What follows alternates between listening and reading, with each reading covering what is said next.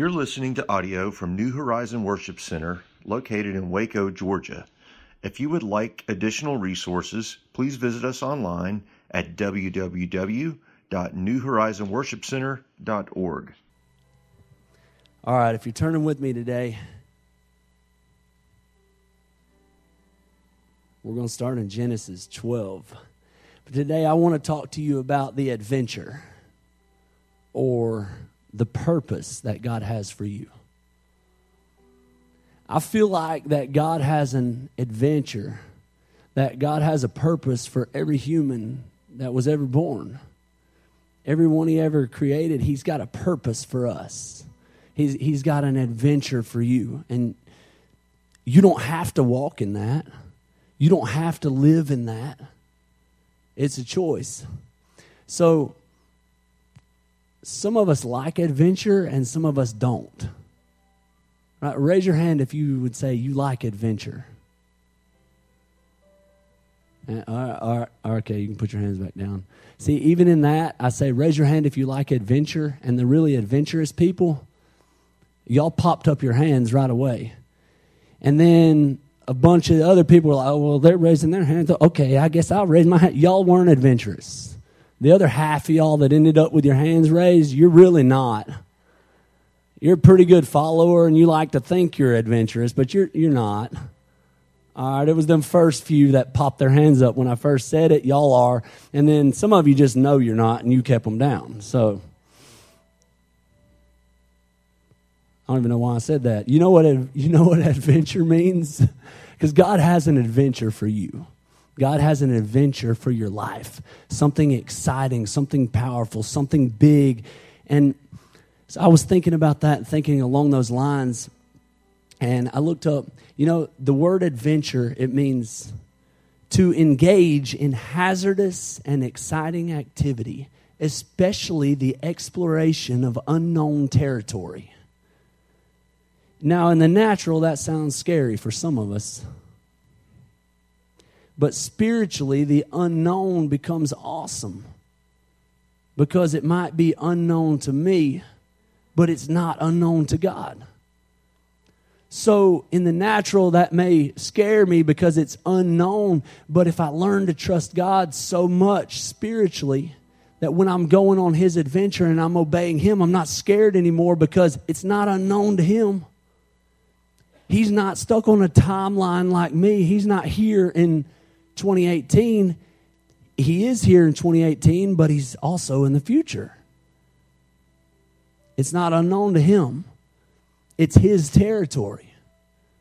So if we learn to really trust Him, then instead of scary, it becomes exciting.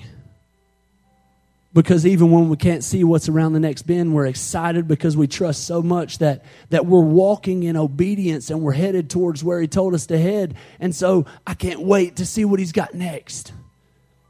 I can't wait for Him to reveal something else. It's an adventure. But it will be hazardous. Even when I'm following His adventure, it'll be hazardous. It'll be hazardous to a purposeless life. It's going to be hazardous to my comfort zone. It's definitely going to be hazardous to selfishness. Because when I'm following purpose, I can't be selfish. And a lot of times I can't be comfortable. But it's worth it. Because I can have peace. I think sometimes we get the wrong idea and we think that comfort is what we need to have peace. Y'all excuse my voice today. You notice I couldn't sing much. I sound like I'm about 13. Peace.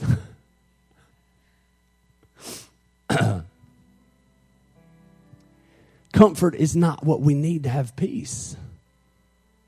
It's not. When we're walking in the will of God and listening to His voice, our surroundings may be scary and not be comfortable. But we can have peace in the middle of the storm, like Jesus. So you notice I got the chair here this morning. This is my comfortable chair. This was actually used to be Jesse's chair until I took it over. And then she rearranged our room and decided there was no room for the chair at the house. So I brought the chair up to my office. And it was one of the best decisions I've made. This chair is comfortable. If you want to try it out, I'll sell tickets afterwards. It's got a double cup holder. You can take 2 beverages, different flavors, at the same time. Or you can take a drink and a popcorn chicken bowl. Or something like that. This is a comfortable chair. It lays back. You can fall asleep in it. Anybody got a favorite chair? We have a chair at the house called the cowboy chair. It's in Malachi's room now. And at least once a year, Jesse starts the discussion. Can we please take the cowboy chair to the dump? And me and all 3 of my sons fight for the cowboy chair. Every year. At least once a year. And it's a debate. It's a discussion. She says it's nasty. It's old. There are holes worn through it. The stuffing's coming out. And it's rough. But it's comfortable. And it's cool. And so we make deals. Okay, we'll cover it with a blanket. Can we keep it if it's covered with a blanket? She still wants to get rid of it. We all want to keep it. We outvote her. Every time. It's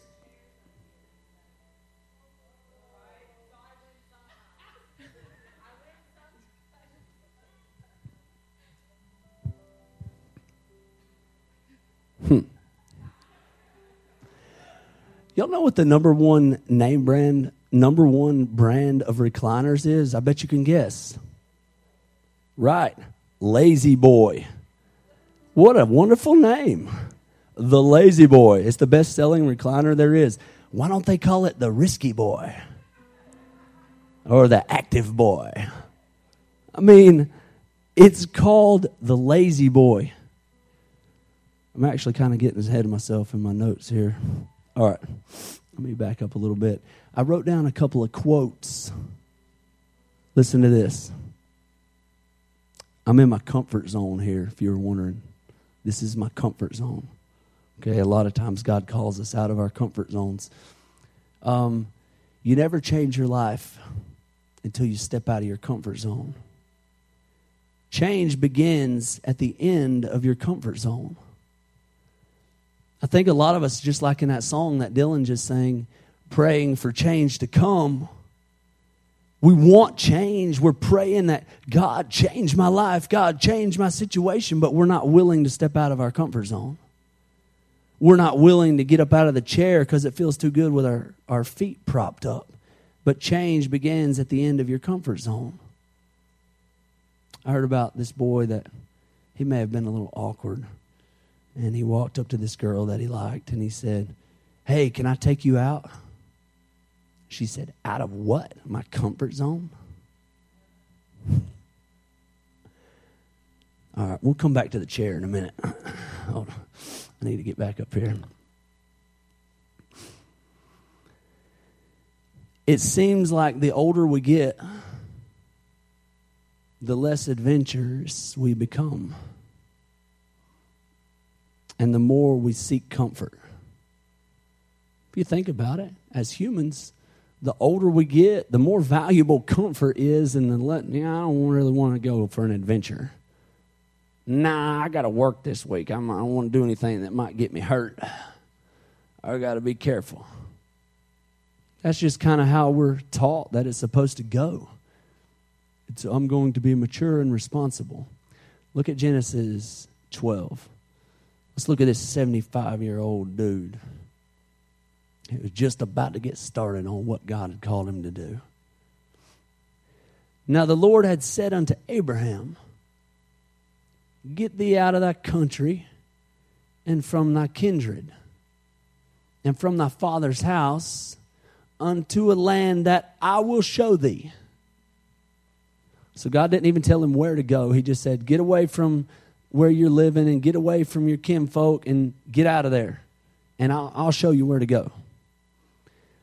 And I will make of thee a great nation, and I will bless thee, and make thy name great, and thou shalt be a blessing. I will, and you'll be a blessing. You know what's better than being blessed? Being able to be a blessing to somebody else. It's more blessed to give than to receive. So here in those few verses, we see God, and we know that Abraham, if we read that chapter before, was where he was because of his father went there, and his father stopped and got stuck and wouldn't move on. His father was the one that was supposed to go on to the promised land, but he stopped and he stayed. And so now Abram gets the call, and what we just read, God's like, yo, Abe.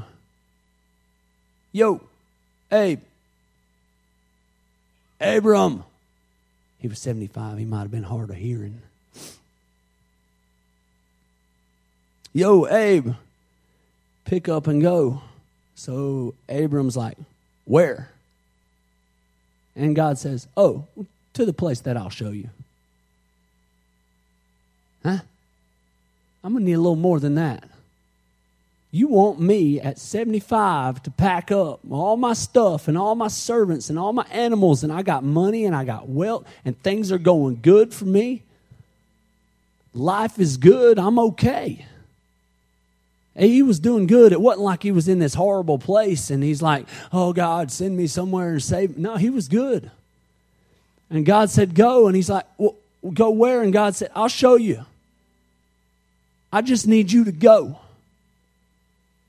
Why? That's faith. If God told him every little step of the journey and how it was going to work out and how he was going to get there and how he was going to make it happen, then there's no faith required. But I don't like that. I'd like to know. Go to a place that I will show you. This doesn't make sense. Things are good here. And a father of many nations? I tell you what, God, how about you give me one kid? I'd settle for a kid. Like, I don't even have a son or a daughter. You know, I'm a father of many nations. We're kind of getting the cart before the horse, aren't we? I tell you what, how about I stay here? This is what we would do. How about I stay here where I'm okay, and you give me a kid, and then I realize that, okay, well, I guess you are going to do what you say, and then we'll talk about me moving somewhere. I'm just thinking about how one of us would be if God came to us and said that. The father of many nations, I don't even have a kid.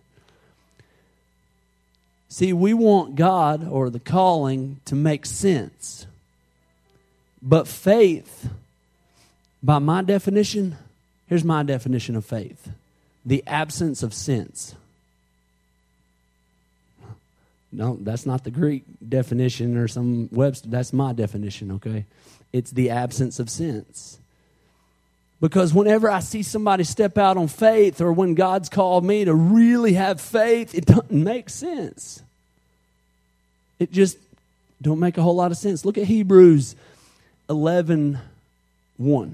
Hebrews 11:1. I'm going to read this to you in the King James, and then I also want to read it to you in NIV because I like how it words it. But faith doesn't make sense. So here in Hebrews is what we call like the hall of faith. And he's going to start naming all of the champions of our faith and the heroes of the faith. But look how this starts. In Hebrews 11, verse 1. Now tell me if this sounds like it makes a lot of sense, logical. Now faith is the substance of things hoped for. The substance of things that I'm hoping for. That doesn't make a whole lot of sense. The evidence of things not seen. Oh, it's the evidence of something that you can't see. For by it the elders obtained a good report. Through faith we understand. Through faith we understand that the worlds were framed by the word of God, so that things which are seen were not made of things which do appear. Look at Hebrews 11 in the NIV. This will make more sense. This makes it logical. Now faith is being sure of what we hope for, and certain of what we do not see. This is what the ancients were commended for. By faith we understand that the universe was formed at God's command, so that what is seen was not made out of what was visible. Okay, it doesn't make sense. And then the Bible tells us that without faith, it's impossible to please God. Faith or trust or this, it doesn't make sense. And without stepping out on that faith and doing what he says before we can make sense of it,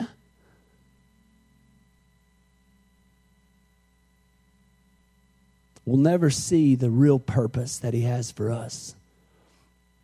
It makes no sense, but that's what faith is. When God speaks, it doesn't have to make sense. And there's a blessing on the other side of that step. Every time. God doesn't ask us to make sense out of it all. Thank God. Because we serve the God of the impossible. So my question for you today is, will you take a risk? Will you risk? Would you risk it all to do what God's called you to do? They did a survey where they interviewed 50 people all over the age of 95. So they did an interview with these people, and all 50 people were over 95 years old. Now, this should be pretty interesting what they asked them. And the question that they asked them is, if you could go back and do life again, what would you do different? To me, I heard about the survey and I thought this should be pretty interesting because these are all people that are over 95. They've lived a pretty long life so far. They should have some collective wisdom. They've been through a lot. I mean, if you ask a 13-year-old, if you could go back and do your life again, what would you do different? And like, well, they don't hold that much weight yet. So all of these 50 people, over 80% of them, their answers were that they would go back and take more risk. That they all agreed and said at different times that they regret the things that they didn't do or didn't try more than the things that they did do that didn't turn out so good. That they wish they could go back and try. Ask that girl to marry them. Try to get that job. Apply themselves. Take more risks. Take more vacations. Do more crazy things. Step out. Take a risk. Try it. I got 2 questions for you. Are you more committed to the future or the past? Right now in your life, are you committed more to the future and what God is doing and is going to do in your future, or are you still committed to the past? What happened to you before, good or bad? Could be either way. The second question, comfort zone or calling? Because they don't go hand in hand. You're going to have to pick. You want your comfort zone? Or do you want the high calling that Paul talks about? The purpose, calling. What's it going to be? Because you got to make a decision. Romans 11:29. Look at Romans 11:29. Look what Paul said.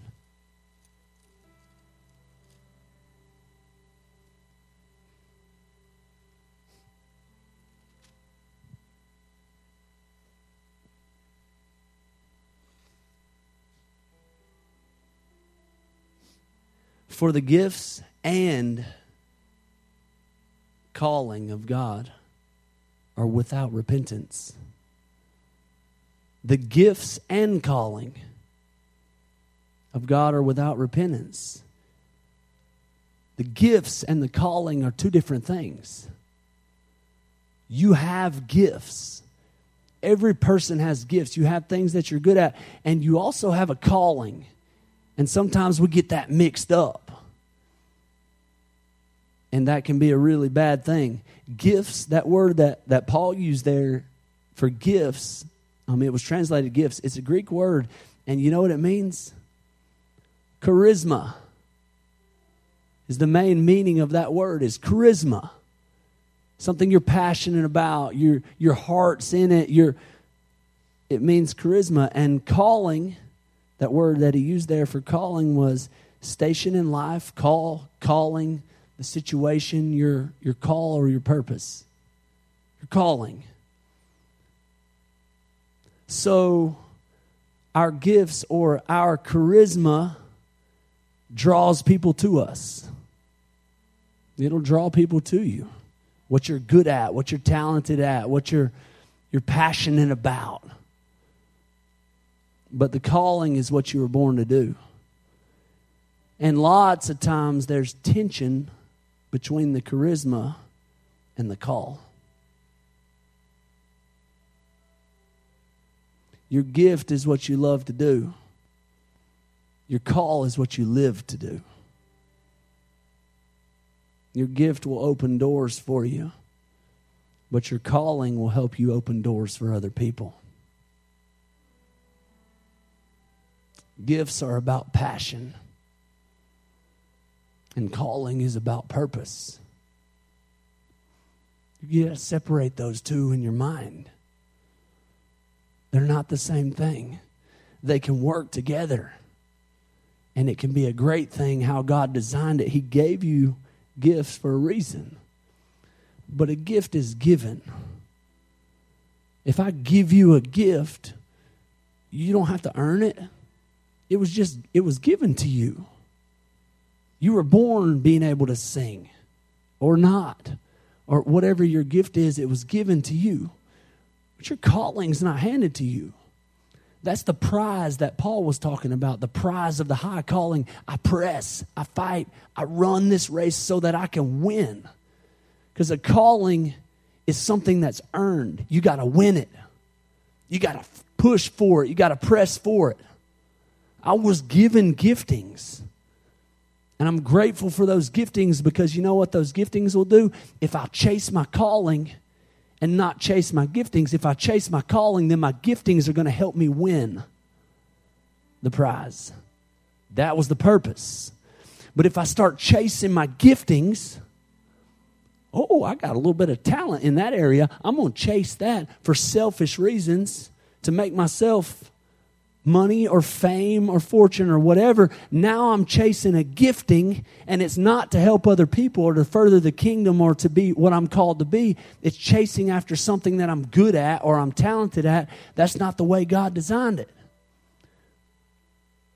I'm supposed to be chasing my purpose and my call, and my giftings come alongside and enable me to do that better. And they give me passion to push and to be what I'm called to be and to win that prize.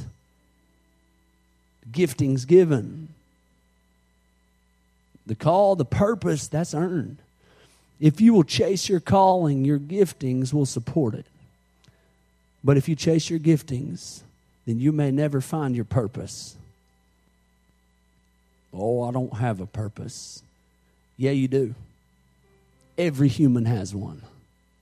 Everybody's got a purpose. But you got to chase it. Remember when Elijah came by Elisha and he was not walking in his purpose or his calling? He was out there plowing, and Elijah threw his mantle, his jacket, but it was a symbol of who you are and your calling, and it said that he was the leader of the school of the prophets. It meant a lot, and he threw it at him, and then the Bible tells us he just kept on walking, and Elisha had the choice. What do I do? I'm comfortable here plowing.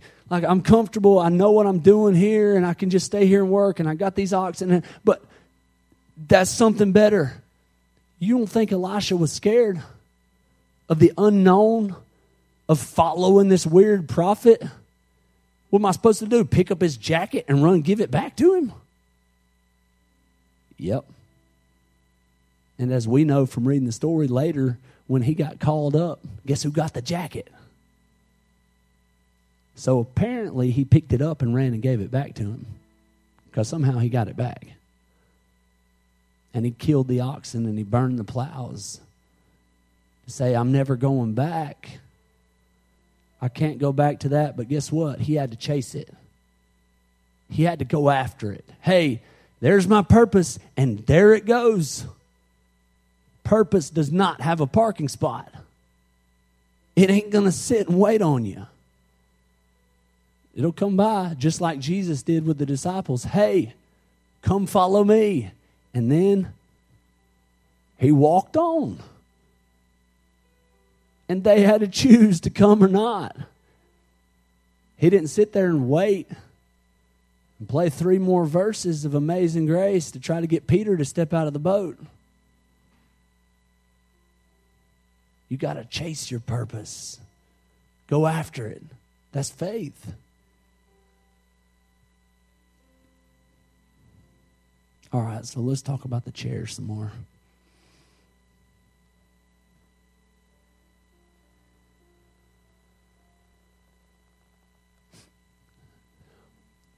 We get stuck in our comfort zones. And we keep wanting to go back to our old chairs, to our lazy boy. And as I think about the giftings and the callings and the things that God is showing us individually of what our call is, and hey God, the new year's coming. What will we do this year to be different than we've been before? How can we expand our borders? How can we live bigger lives than we've ever lived before? We don't want to be stuck in what's comfortable to us, because this didn't used to be comfortable, but now it's become comfortable. So it's time to get out of the chair. There's nothing wrong with getting comfortable, but you can't get stuck in your chair. Well, you can. Most people do. At some point in life, people find their chair where they're comfortable and they never get out. And I could be talking about a job, or it could be talking about a ministry, or it can be talking about even in a relationship or a marriage, or you get to a place where you settle and you think it's good enough. And you stay in that chair and you sit there. And that's the worst thing we can do spiritually, because it's like giving up. Well, I'm never going to grow anymore. I'm good with this. You know what? I'm good in my chair. And I don't want to get stuck there, and I don't want any of us to get stuck there. You know what you call it? If you lay around all day wasting time, people call you a couch potato. I don't know why it's called a potato. The vegetable is not that bad for you. I'd call it a couch candy or something. But anyways, I look around in the church as a whole, and I see a lot of church potatoes. A lot of church potatoes that just get comfortable coming in and sitting in church, and they don't give, and they don't serve, and they don't chase their purpose, and they're just good to come and sit. It's okay if I don't ever change. And it almost seems like we don't get it. You ever been in a relationship or you've been around somebody that just doesn't really get what's going on? You kind of feel like you can't be real with him. Like, he doesn't get it. Like, I heard about this guy, and he got up, and I guess his wife was just done. Their marriage had gotten so bad in their relationship. He got up, and he went to the refrigerator to get himself something to drink, and there was a note hanging on the fridge. And the note was simple. All the note said was, "This isn't working anymore. Goodbye."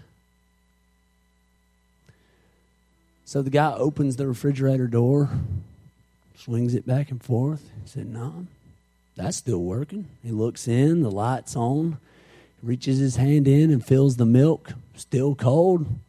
Seems like it's working fine to me. He got a drink and went back to bed. Bye.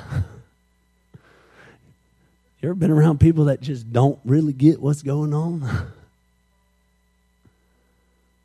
Let's not be that kind of church.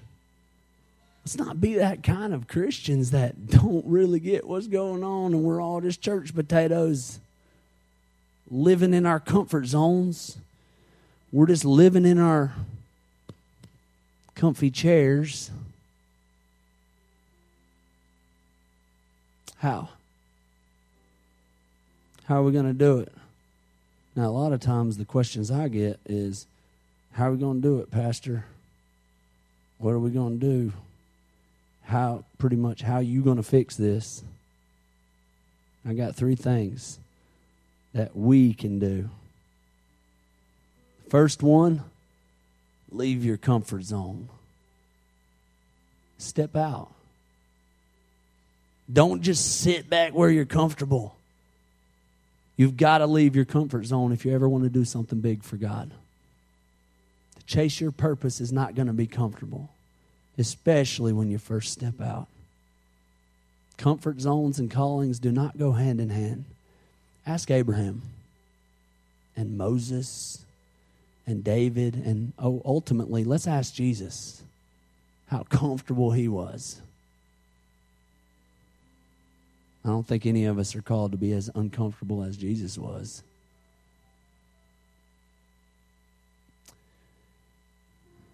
And if you want to go after your call or your purpose, then you're going to need to leave the place or the chair that you're in. Will I have comfort? Like when I walk in my calling, am I going to have any comfort? Yeah. You will have comfort, but it won't come from the chair or the surroundings. It won't come from your circumstances. Your comfort or your peace will come from who you're with, not what you've surrounded yourself with. We're never supposed to get comfort from things. That's a lie. You look in the Bible and read, we don't get comfort from things. We're supposed to get it from God and the relationships that He has in our life. So yeah, you'll have comfort, but it won't come from your chair. It'll come from who you're with. Now, God will give you a challenge every single day, and you choose the chair or the challenge. You get to choose. The more times you choose the challenge, better it gets. The closer you get to the call, you start to hear Him, and He starts to give you more and more. I'm going to wrap it up. Look at Ephesians 2:10.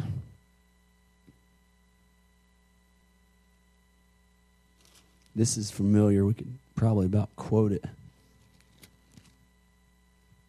For we are His workmanship, created in Christ Jesus unto good works. So you're God's workmanship. You're His masterpiece, some translations say. And you were created for what? Unto good works. You were created to do good things for a purpose, for a plan, for a reason. God has things that He wants you to do. We're His workmanship. Jeremiah 1:5 says, before I formed you in your mother's womb, I knew you. had a purpose and a plan for you. Unto good works, which God hath before ordained, that we should sit and bask in them. Not what it says. That we should walk in them. What does that mean? There's something for you to do. To walk in them. Not to just sit in your chair and think about them. That we should walk in them. What are you saying? Get up. What does walk mean? It's kind of like a controlled fall. Y'all ever watched Azalea walk around? And the sad thing is, a lot of us are like little babies because we're just learning how to walk. We're trying to get out of our chair. We've been sitting in that chair for a long time. When you watch a baby learn how to walk, you know what they do? They kind of lean forward until they're about to fall, and then they use that foot and catch themselves, and they catch themselves. And sometimes it's a faster, trying to get a foot, try to get a foot so I don't fall down. It's even harder for Rutherford babies because their heads are so big. Kind of top heavy, all of us.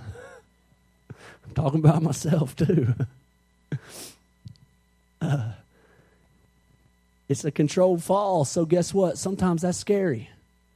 Before this foot is planted and I'm falling and I already left my secure place of safety and I hadn't landed yet, there's a scary spot right there. But then when it lands, I can take another one and I'm moving forward. And when I learn to trust God who told me to go that way, then that becomes exciting and not scary. It's exciting that I can walk, look. And then I'm looking around saying, did y'all see that? Yay. And I can see my Father smiling from ear to ear. That's what God wants to do with you. Walk. Why? So you can see how proud I am of you. Take another step. Walk. That's dangerous. Yeah, it is dangerous. Sometimes Azalea falls down and gets hurt. Bumps and bruises and boo-boos, and there are mistakes, and you fall down, and it's okay. That's part of the process. It's kind of scary. Sometimes it's hard, but what's your option? You can sit. You can not walk. You cannot gain ground. You can never grow up. Paul said, I press toward the prize. If you're leaning backwards, it's really hard to press. Go, gadget, purpose. That doesn't work. I wish. There goes my mantle. Get it. Nope. I got to go get it. Second one, focus on Jesus. We got to focus on Jesus. So first one, leave your comfort zone. Second one, focus on Him. Look at Hebrews 3. I'm going to read it to you in the Message Bible. Hebrews 3:1. So my dear Christian friends, companions, in following this call to the heights, take a good hard look at Jesus. He's the centerpiece of everything we believe. Faithful in everything God gave him to do. Moses was also faithful, but Jesus gets far more honor. A builder is more valuable than a building any day. Every house has a builder, but the builder behind them all is God. Moses did a good job in God's house, but it was all servant work, getting things ready for what was to come. Christ, as Son, is in charge of the house. He's in charge of the house. Of what house? This house. Remember, in John, Jesus said, in my Father's house there are many mansions. If it were not so, I would have told you, we're the house. Paul said, know you not that you are the temple of the living God. You're his dwelling place. In this house, you're the temple, you're the house. So what's he telling us? The writer of Hebrews is saying, look at Jesus. Stop trying to find yourself and find him. And he'll show you who you are. You waste a whole lot of time trying to find yourself. Look for him. Look at him. Because he knows you better than you know yourself. Third one. Invest in the call. You've got to invest in the call. Invest what? Your time, your talents, and your treasure. You've got to be investing in it. It's just like any other, a natural sport. You can't just sit there. You look at these guys today, there's going to be all kind of NFL games on TV. Guess what? They can't just sit there eating at buffets in the whole off season and never show up to any kind of training camps or practices and no weight rooms and no workouts and then show up and play professional football. Forget about it. You're disqualified. What about a fighter or a boxer that just didn't work out? You guys know I fought at Brawl for a Cause last year. So what if I just sat around and let myself gain a whole bunch of weight and get up to about 300 pounds and didn't work out and didn't get in shape, and then they call me up and say, hey, we're wondering if you want to come back and fight and Brawl for a Cause. And I said, yeah, sure, I'd love to.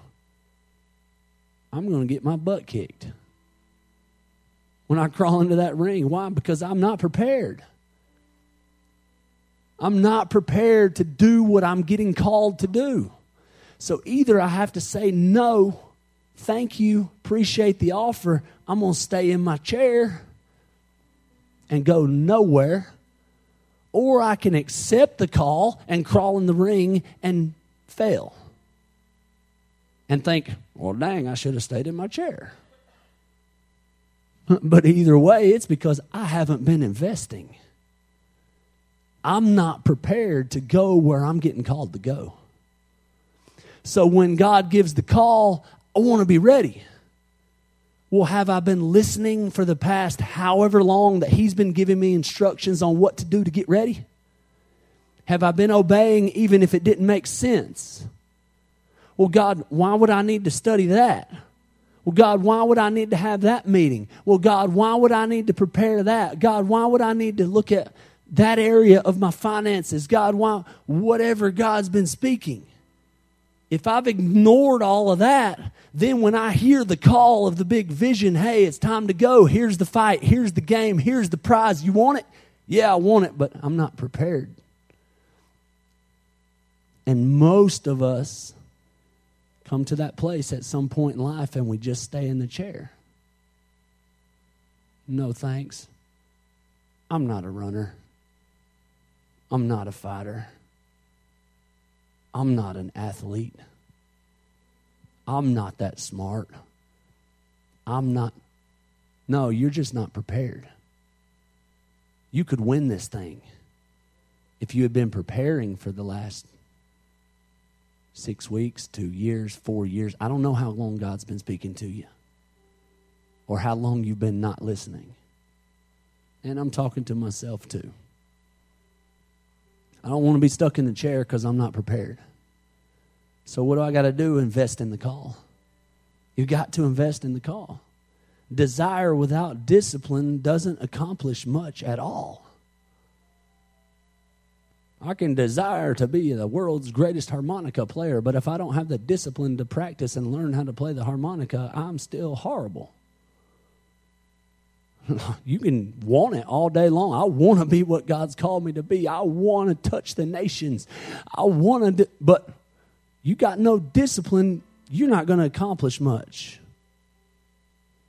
And guess what? If you won't invest in it, why would somebody else?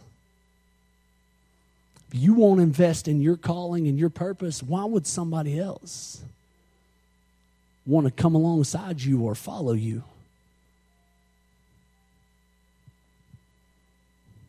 Pastor Bruce says that declaration is a good thing. It's good to declare a thing. That declaration is a good thing, but declaration without investing is almost pointless. If you're not willing to then invest, you're just talking. That's why what we're talking about here is that's why January, all the gyms are slam full of people. You have to wait in line to use a dumbbell. But then if you hold out until around right now, I go up there to Club Fitness in Carrollton. Around the holiday season, towards the end of the year, it is wide open. You can do any workout you want to do in there. There's treadmills open and stair machines open and weights are open. Nobody in there right now. They'll all be back in there January.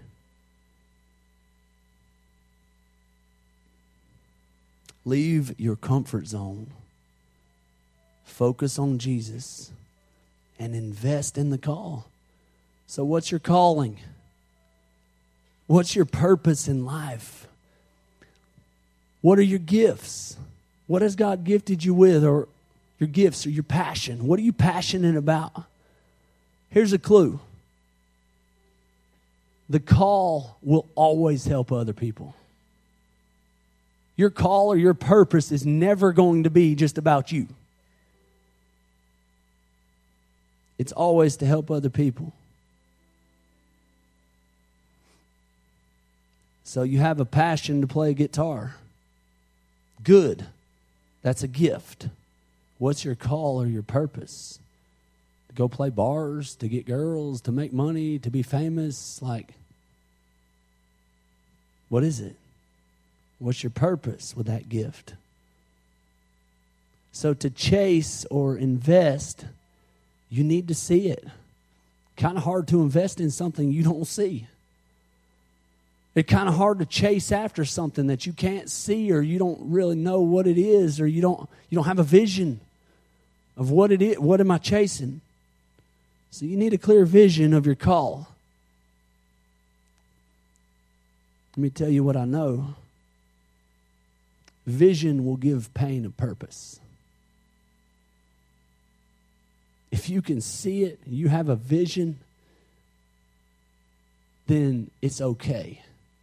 You can see that even your pain has a purpose. You can see God's hand working through it.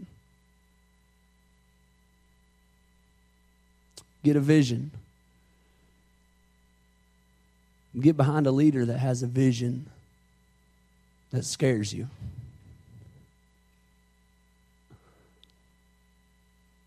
People ask me, what's the church's vision? And I say, what's your vision? Because it'll connect. Well, I don't know. What is it that moves you? What is it that you feel stirring? Is it when you drive through a rough neighborhood with boarded up windows? Does it move you? Do you feel like I got to do something? Does it compassion? Is it sympathy that moves you to action? Or no? Is it children without parents? Is that what moves you? Whenever you hear about that, about some kids that have nobody, or is it victims of trafficking? Does that move you? Maybe you're good with money and you see people struggling. Well, do something. Start a small group for people that are struggling with their finances and share some of your wisdom and impart that to them. I don't know what it is for you, but you got to get a vision. It's going to take relationships. I guarantee you that. You're going to have to be in relationship to walk out your call and your purpose. You cannot do it on your own. If you can, it's probably not a call or a purpose from God. It might be a good one. It might be okay, not sin, but God's purpose and God's call is going to be bigger than you can do on your own. My prayer for you is the same that Elisha prayed for his servant. God, open our eyes. God, let us see. Give us clear vision. God, we want to be big. Help us to be phenomenal. The word phenomenal means exceedingly or unbelievably great. God created you to be phenomenal in the kingdom. Exceedingly and unbelievably great. And phenomenal attracts phenomenal.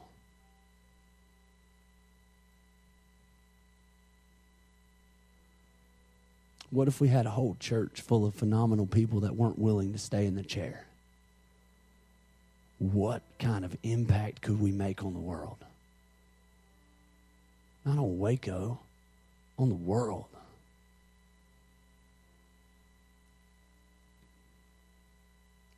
Let's pray.